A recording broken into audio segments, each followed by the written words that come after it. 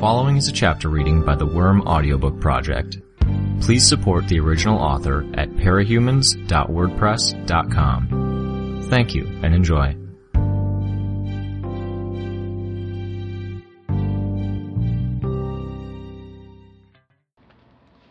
Arc 20, Chapter 5.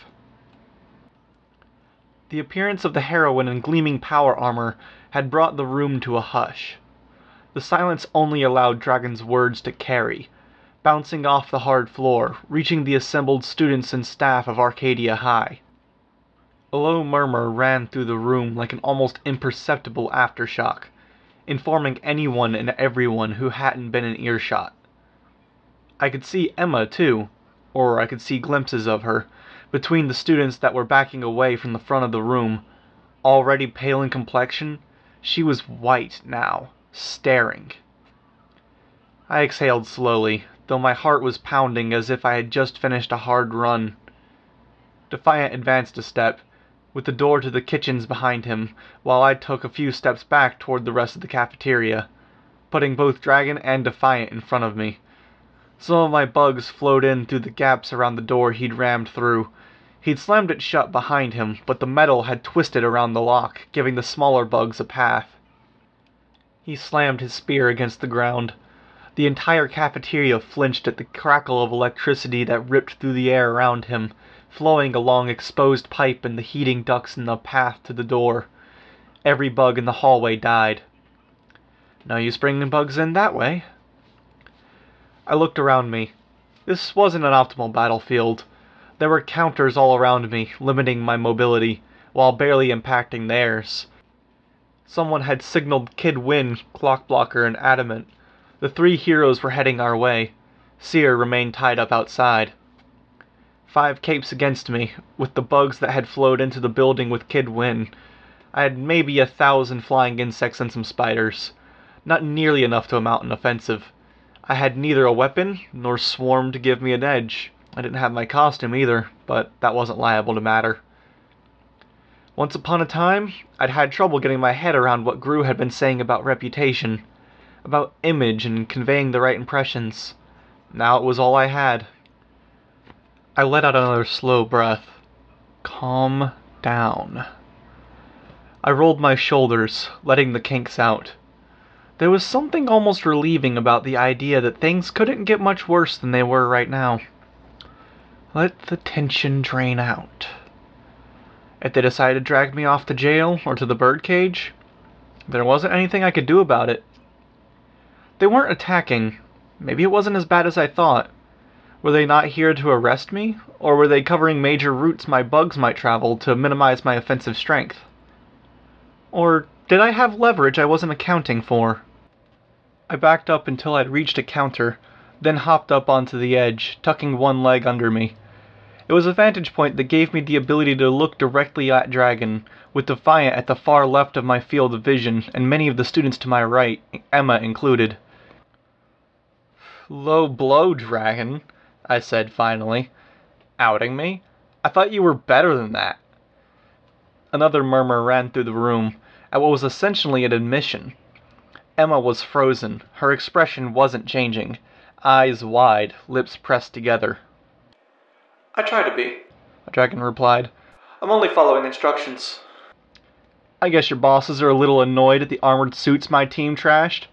Are they demanding that you make up for it by dragging me into custody?" Dragon shook her head. "Putting the armored suits against you undersiders was a beta test, and identifying major flaws is par for the course. I do wish you hadn't melted down the Azazel. It was expensive. But that's not why we're here." "There are rules, Dragon," I said. "Expectations. I fought Leviathan. I fought the 9. I was there for the fight against the Class S threat downtown. I don't want to sound arrogant, but I think I'd maybe deserve to a little. I've done my share. You don't turn around and reveal my identity in front of a crowd."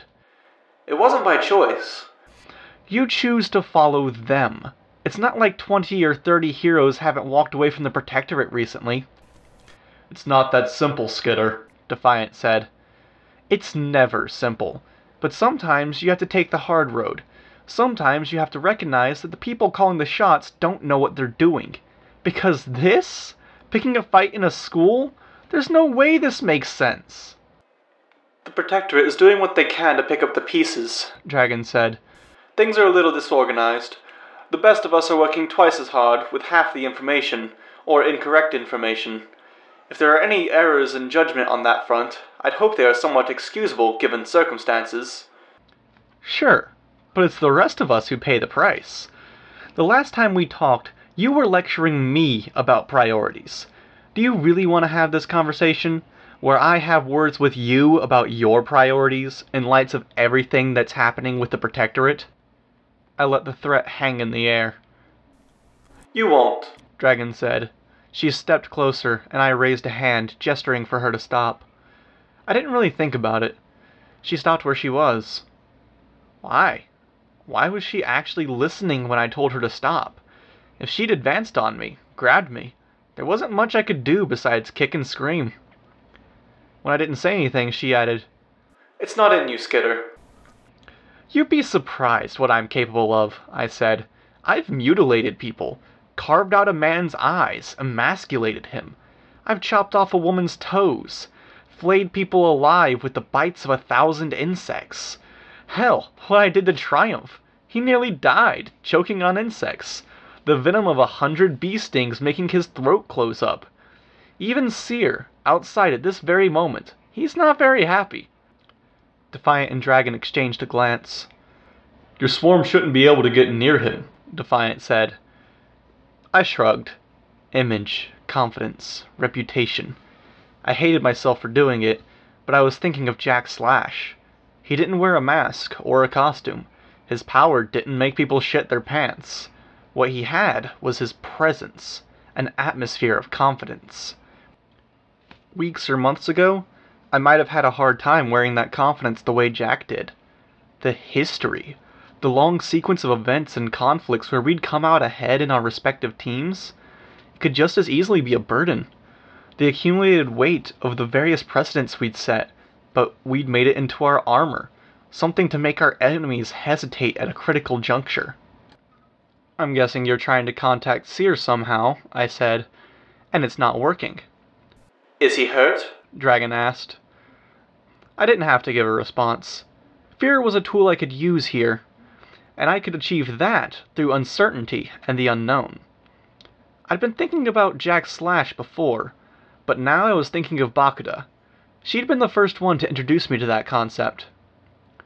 You've got me thinking, I said, ignoring the question.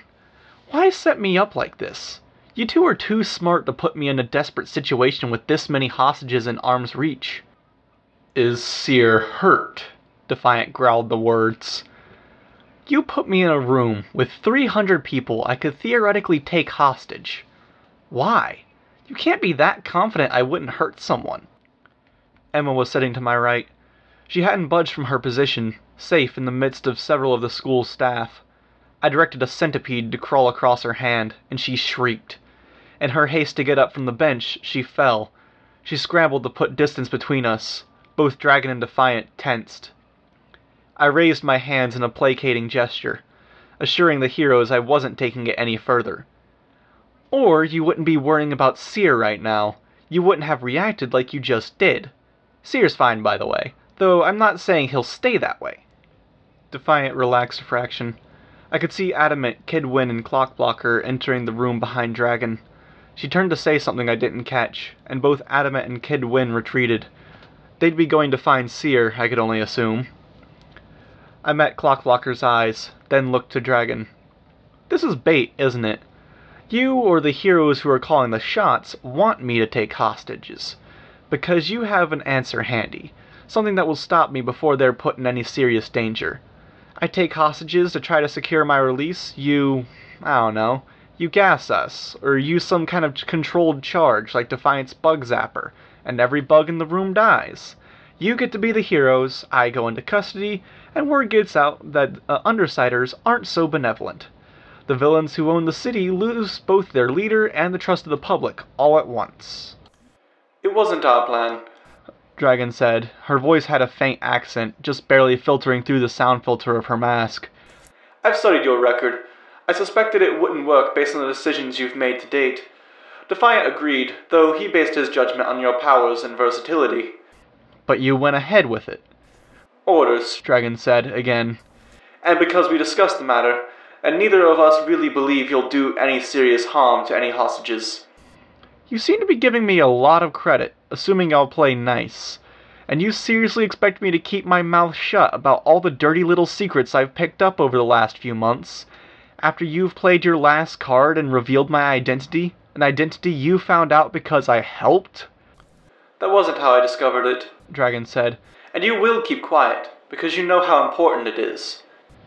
Maybe, I answered her. Maybe not. If I'm going to die, or going to jail anyways, why shouldn't I scream what I know to the audience here? Because you won't, Dragon said. And you can't.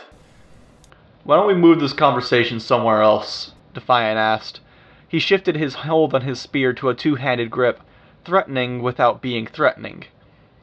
Out of earshot of all these people? I asked, extending my arm to the direction of the gathered students. I don't think so. If nothing else, I'm entitled to a jury consisting of my peers. I'll settle for you two taking a hit on your reputation if and when you attack or kill me. Which was why I was sitting on the counter. I was less mobile, less able to get out of the way if they attacked. And that was a good thing. A detail that our audience wouldn't consciously register. They'd take something away from the fact that my opponents were being aggressive while I was so defenseless. We're not going to kill you, Dragon said. We've been instructed to take you into custody. I'm sorry, we'll have to do it this way. We'd hoped to simply talk to you. The both of you? I wouldn't have thought that Defiant had anything to say to me. We entered Brockton Bay's airspace, and I was informed there was a major quarantine in effect here, leading to the portal downtown, and that the airspace is being strictly controlled. We were forced to announce our reason for coming to Brockton Bay, and PRT members with higher clearance co-opted our mission. We were ordered to confront you directly, here, and to bring you into custody. Why? I asked. Those suits you deployed against my team were supposed to be used to hunt against the Slaughterhouse 9. Either you've abandoned that chase, or you're about to tell me there's something more important than stopping them. That is something we can discuss while we're in transit, Defiant told me. Defiant? Dragon said, her tone a warning. I could say more here, he added, but there are too many prying ears. If you were willing to move to a room nearby, I could explain. No thanks, I said. You'd still have your power, and I know you can communicate with that power, Defiant said. You're just as capable of communicating any secrets to them from elsewhere in the school. If I moved somewhere out of sight and out of earshot, I said, my words wouldn't have the same dramatic effect. Besides, I suspect our audience is the only thing that's ensuring that you play fair. They have cameras, and you have reputations to uphold. My reputation isn't a priority, he said. Dragon nodded, but I wasn't sure if that was for approval or agreement. You have your organization's reputation to uphold. For those of us who stuck around in Brockton Bay, we had reasons. Something kept us here. There was something to protect, or people to support. Some were just scared because actually leaving was scarier than staying. Others didn't have any place to go. With the Protectorate slowly folding in on itself like a house of cards, I'm thinking you had a reason to stay. A reason you're following orders you don't want to. You're not about to rough up an unarmed, uncostumed girl and make them look bad on camera. Not when you have that big of a stake in things. Defiant glanced in the direction of the crowd. A handful of students had cell phones out, watching their scene. Remind you of the hospital? I asked. Similar scenario. Yes, he replied. He didn't elaborate. We could grab you, Clockblocker chimed in. Or I can, or he can just walk up to you. No violence necessary. No, Defiant said. Again, there was no elaboration. It dawned on me. Defiant and Dragon were playing it safe because they thought I might have a trick up my sleeve, like I had at the fundraiser. I disabled Seer, despite the fact that he was supposed to counter my power, and I hadn't even made a big deal of it. They knew what I'd done to Echidna, and several other events beside. They were worried I'd pull something. Defiant had a grasp on my powers. Dragon had a grasp of me as a person, and they'd gauged that I wasn't a risk to the others in the room, which, if I was being honest with myself, I wasn't. They had the upper hand. They'd lost nothing by letting this play out. And so they weren't making a move. They'd talk to me, so to speak, and if I did something, they'd use one of their gadgets or tricks to counter my play. One of the worst possible things had just happened to me, with my secret identity becoming public knowledge. And here I was, unarmed, without a single idea on how to get out of this. And the good guys were playing it safe. I smiled. I couldn't help it. Fuck me, Clockblocker muttered to Dragon. I might not have been able to make out his words if it weren't for the bugs I'd planted on the heroine. It just sunk in. It really is her. I only just now. Adamant had distorted his metal costume to create a completely form-fitting metal suit, with only the thinnest possible slits for his eyes, before venturing outside. He'd waded through my swarm, mostly blind, and he'd only just found Seer beyond the wall at the school's perimeter. He reshaped an armor panel into a weapon that started cutting Seer free. Could I have caught Adamant too? Probably, but it wasn't worth the effort. Not when he could reshape metal, with enhanced strength and durability on top of that. Now that I understood what was going on, I felt like I had something of an edge. Now, how could I leverage it? I'm sorry, Defiant said. That threw my thoughts off track. I tensed, but he wasn't apologizing for an imminent attack. What?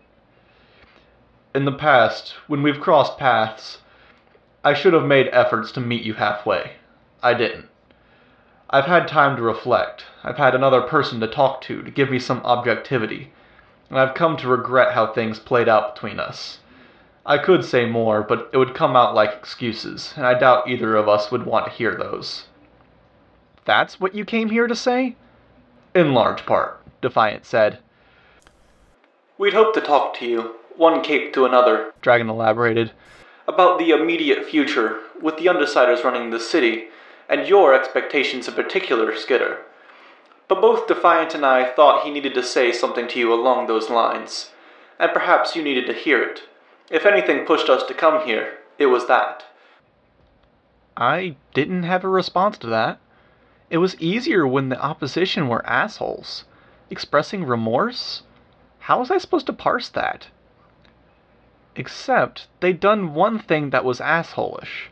One incongruent element in all this. One last question then, I said. Why? Why out me in front of everyone?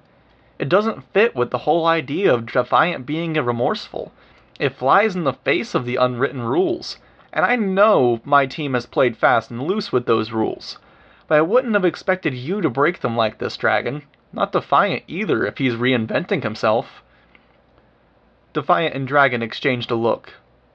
What? I asked. It's better you don't know, Dragon said. What is? And better for who? Better for everyone involved, she said. Tell me. She glanced at Defiant, but he didn't turn her way.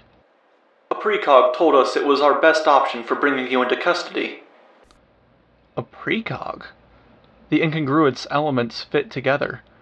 A plan of action that was riddled with little flaws and contradictions when seen from an outside perspective, that made sense when seen through the lens of someone who'd seen the future and worked out what criteria needed to be met to get the desired end result. This, mobilizing on a school, it was the same kind of setup I might have expected a plan that Coil would have hashed together with a long question and answer session with Dinah, his pet precog. Dinah. Who was this precog? I asked, the question abrupt. Skitter. Dragon started. Who? You know who, Defiant told me. It knocked the wind out of me in a way that I hadn't experienced with the revealing of my secret identity. My blood ran cold, and all of my confidence just plummeted, as though it had fallen into a pit so deep I couldn't even see the bottom. It was all of the lengths I've gone to, the lines I'd crossed, to get Dinah away from Coil, to get her home to her family. And this? I was acutely aware of the crowd to my right. They'd backed away from the front tables and were clustered at the far end of the cafeteria. Still, They'd be hanging on to every word they could make out. They were watching my every movement, every facet of this conversation. There were cell phone cameras turned my way, and every second of this footage would no doubt wound up on Parahumans Online or some video site. I barely cared. I felt a little numb as I swung my legs around to the far side of the counter and hopped down. I wasn't standing as straight, and some of my hair had fallen down around my face, obscuring it. "Did they force her to give up the information?" I asked. My voice sounded funny, and I couldn't pin down whether I felt angry, sad, or any of that. I had only the external clues, the way my voice had the faintest of tremors, and a strange hollow feeling inside.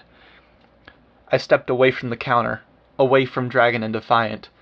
My foot had started to fall asleep where I'd been sitting on it, and I felt a touch of unsteady anyways. "You don't want to hear the answer to that question either," Defiant spoke behind me. Dragon and Defiant had flown in, apparently to say hi, and so that Defiant could make something resembling an apology as part of his 12-step Assholes Anonymous process. With the chaos the PRT had been facing of late, and their own preoccupation with their mission, they hadn't been notified on the quarantine procedures. They'd been questioned, they divulged that I was here, and the bigwigs giving the orders used Dinah to plot out a means of attack that would be likely to get me into custody. Each idea seemed so much worse than the other, if I considered it for even a moment. Either the PRT was using Dinah just like Coil had, or that Dinah had volunteered the information of her own free will. I was willing to take Defiant at his word. I didn't want to hear the answer. "What are the odds?" I asked. "Do you know?" "I can ask," Dragon said. "Please." She paused. 96.8% chance we bring you into custody," Dragon said. "We have the numbers on general paths you might take to escape. You understand if we don't give you the chance of success on those numbers. But you should know that violence won't work. Less than a 1% chance of success." It was all I could bring myself to say. Explains why they're playing it safe. It's not just that I have a penchant for problem solving. Dinah told them to watch out for it. I glanced at the crowd. They were still listening. Emma was there, hugging her arms to her body, eyes wide and uncomprehending. Not even a factor. On the list of things I had to deal with, she wasn't even in the top 10, not even in the top 100. I felt irrationally offended that she was here, as if she were only doing it out of some kind of self-importance, as if she'd had a choice. A part of me, bigger than I expected it to be, wanted to lash out, to hurt her just because I could, to answer that outrage I was experiencing in regards to something she had no control over. It wasn't like I had much to lose. "Skitter," Dragon said. She made it a warning, almost like she had with Defiant. I couldn't be sure what she was warning me about. Was my line of thinking that obvious? "I never liked that name," I said.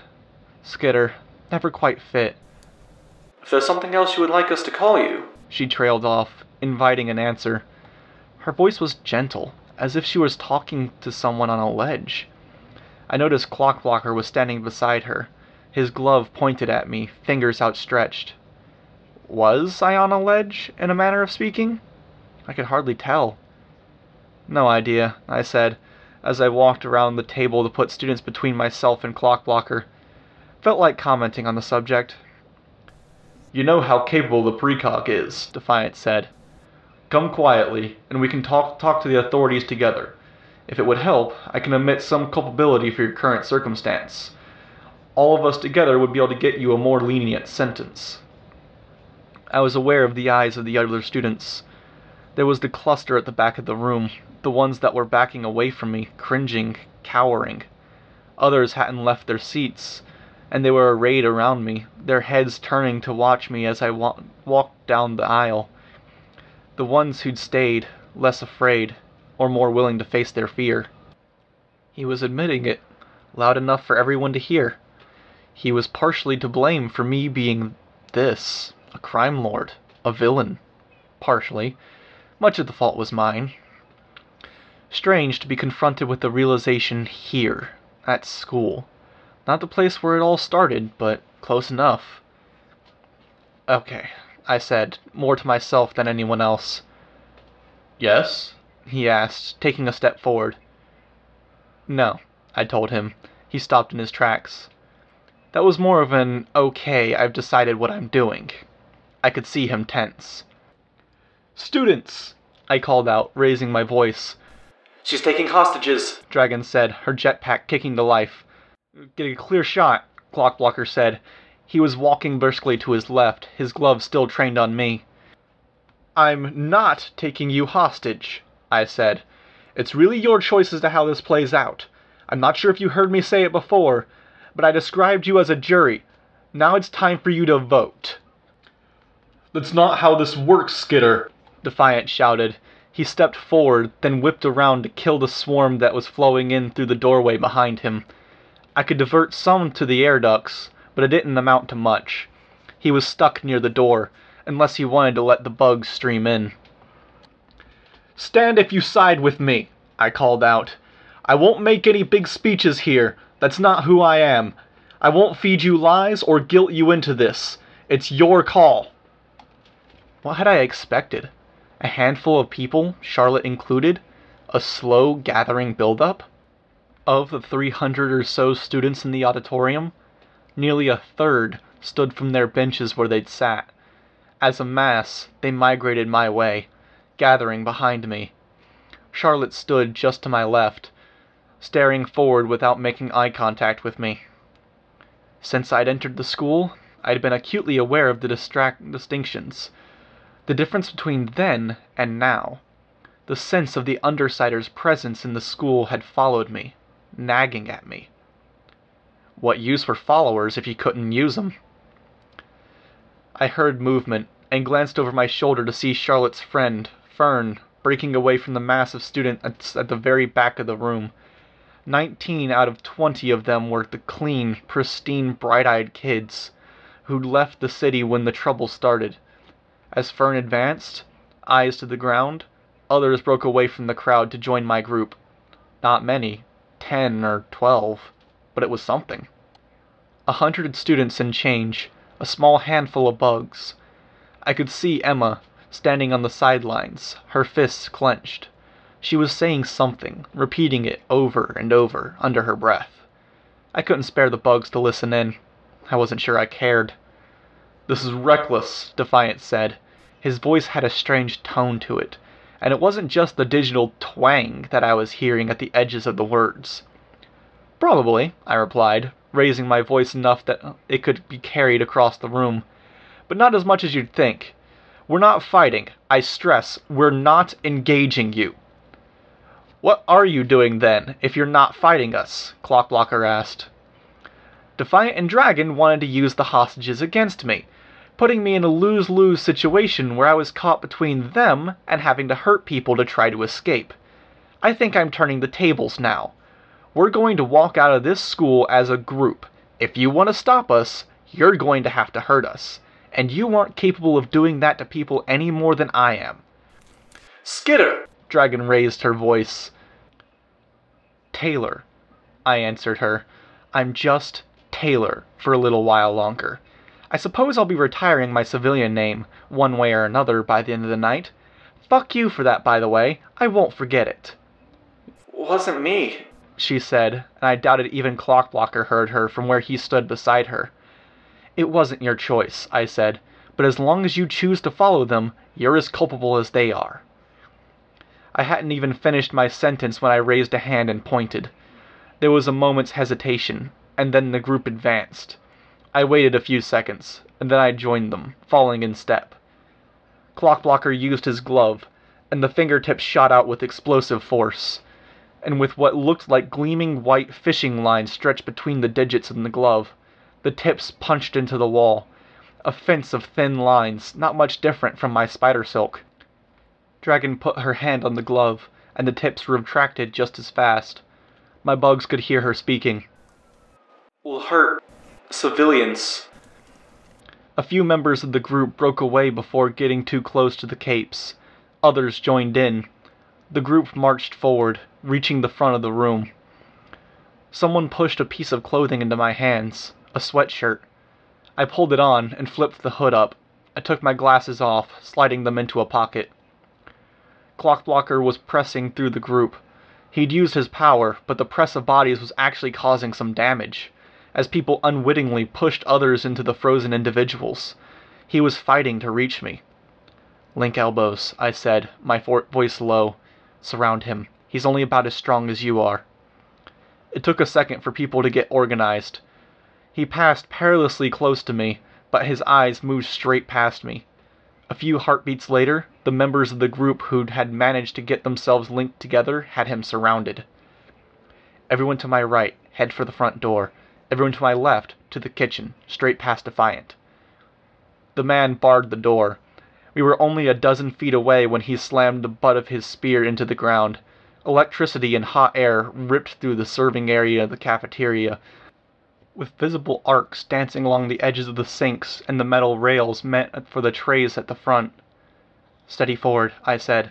"First ones to reach him, grab him. You don't need to do anything except hold on. Dogpile him, and he won't be able to move for fear of hurting you." I saw some people hesitating. The group almost lost its forward momentum. "He might not be a good guy," I murmured, "but he's a hero. Trust in that." Or was it the other way around? That apology sat oddly with me. He held his spear out horizontally, barring our path. It was Charlotte that quickened her step, reaching out to fold her arms around the spear and his left hand. Others soon did the same.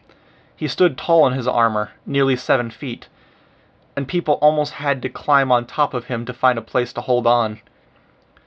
I almost wondered if I'd had a second trigger event, if I was controlling them. The image was so bizarre.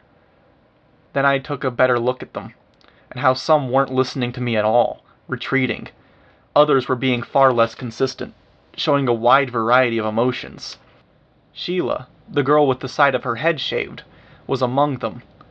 Her face was etched in anger, of all things, as she clutched to Defiant. 100 students had joined me, and 100 students had their individual stories, their sleepless nights, their individual tragedies and moments of terror. That was all this was. I wasn't sure if that was a relief, or if it was scarier. Dragon flew over us, her jetpack carrying her into the air, over the crowd. Students were following beneath her, running. 1 or 2 leaped onto tables and jumped to try to catch a hold of Dragon's foot, but she veered easily to one side. With Defiant occupied, I was free to bring bugs in through the back door, not having to worry about them being bug-zapped to oblivion. I directed them straight into the vents on the jetpack that were sucking in huge quantities of air. 1 second it was like a vacuum, drawing in air. The next, it was clogged. She lost lift, floating to the ground, and deftly batted aside the reaching hands of the students who were getting in her way. Her jetpack expanded with an almost explosive motion, fanning out to have 4 times the number of intake vents, 4 times the number of output charges, and 2 laser turrets that curved over her shoulders. There was no way she could pack that much machinery into that much space. Either it was all crammed into her torso, which was impossible, or Armsmaster Defiant had tweaked it. She had liftoff, and she was faster. And I'd already slipped past Defiant, stepping into the kitchen and into the narrow hallway. She didn't have the room to navigate, with the other students who were crammed into the entryway. She turned herself around 180 degrees and flew out the entrance of the cafeteria, heading outside. Only 20 or so students were with me now. Dragon was stopping beside Adamant and Seer. Adamant took her hand, and she lifted off, carrying the pair of them. Still had to deal with 3 heroes.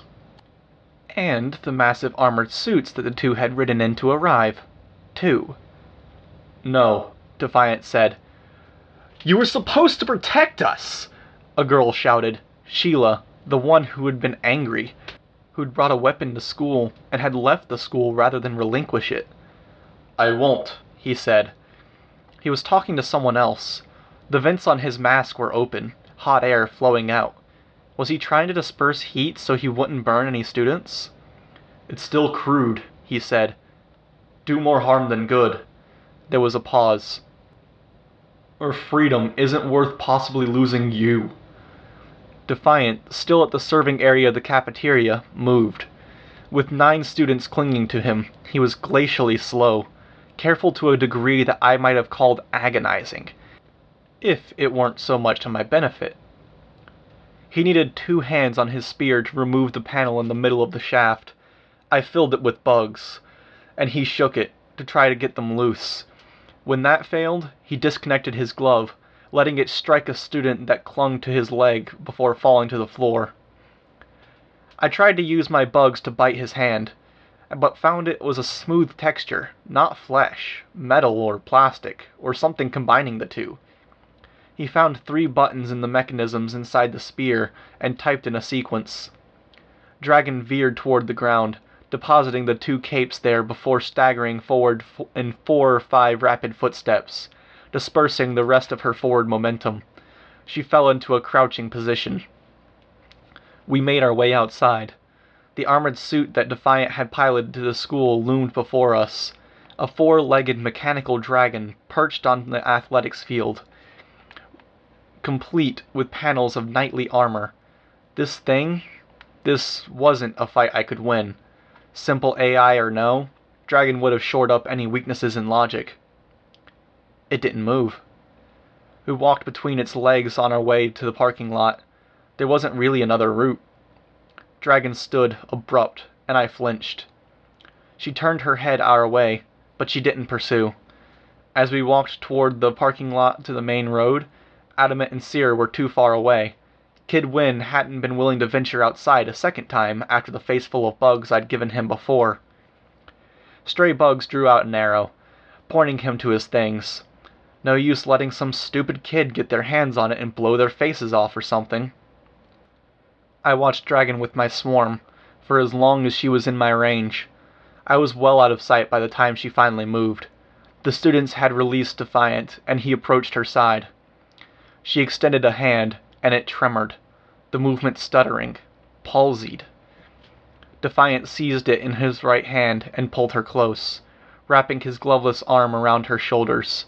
He set his chin on top of her head. My escort and I walked as a group until we were 3 blocks away from the school. "Stop," I said. They did. The remaining members of the group backed away, turning towards me. What was I even supposed to say? Thank you seemed so trite. They were all so different. There was Fern, and a boy who didn't look like one of the ones who'd stayed in the city. Some looked nervous, others showed no expression at all. There was no response that encapsulated all of them. I tried to think of something to say, but the harder I tried, the less anything seemed to fit. "You saved my dad," Fern said, as if answering a question I hadn't asked. Saved her dad? When? It didn't really matter.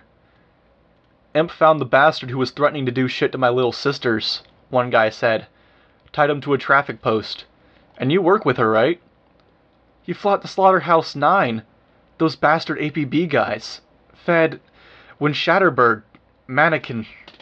Leviathan showed up at the shelter, I heard you were... the Empire." A collection of voices, a jumble, to the point that I couldn't take it all in. I didn't have a group with me as I walked down Lord Street. I turned right, onto familiar territory, my heart heavy. It wasn't long before I got close enough. My range was longer now. Odd. It was supposed to get longer when I felt more trapped. But trapped wasn't the word I would have chosen. My bugs rose at my command, tracing over the area. It wasn't so unusual that there were flies, bumblebees, and ants about. The heat of summer, the humidity, the imbalanced ecosystem. Nobody paid them any heed. A small butterfly found its way into the house. It traced over the glossy, smooth armor and helmets of the PRT officers, touched the badge on the chest of a police officer. It touched my dad's shoulder, moved down his bare arm to meet his hand. He was sitting at the kitchen table, his head in his hands. An officer swatted at the bug, missing. The action drew someone else's attention. It could be her. the woman in the PRT uniform said. "Fan out," someone else ordered. They spilled out of the house, orders were shouted, and people climbed into cars, peeling out. Still at the kitchen table, my dad reached over to the butterfly. I had it settle on his finger. Cliché? Overdramatic? Probably. But I couldn't bear for my possible last contact with my dad to be through anything ugly. "Taylor," he said. 6.5 blocks away, I replied. "I'm sorry." The butterfly and I took off at the same time.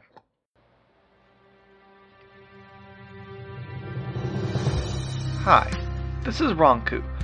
You just finished listening to a chapter from Arc 20, Chrysalis, from the web serial Worm by J.C. McCrae. This production is brought to you by the Worm Audiobook Project. If you'd like to know more about us, or to volunteer your own services, please check us out at audioworm.rein-online.org. You can download or listen to every chapter directly from our site, or you can find us on iTunes or any podcast app under Worm Audiobook. Thank you for listening.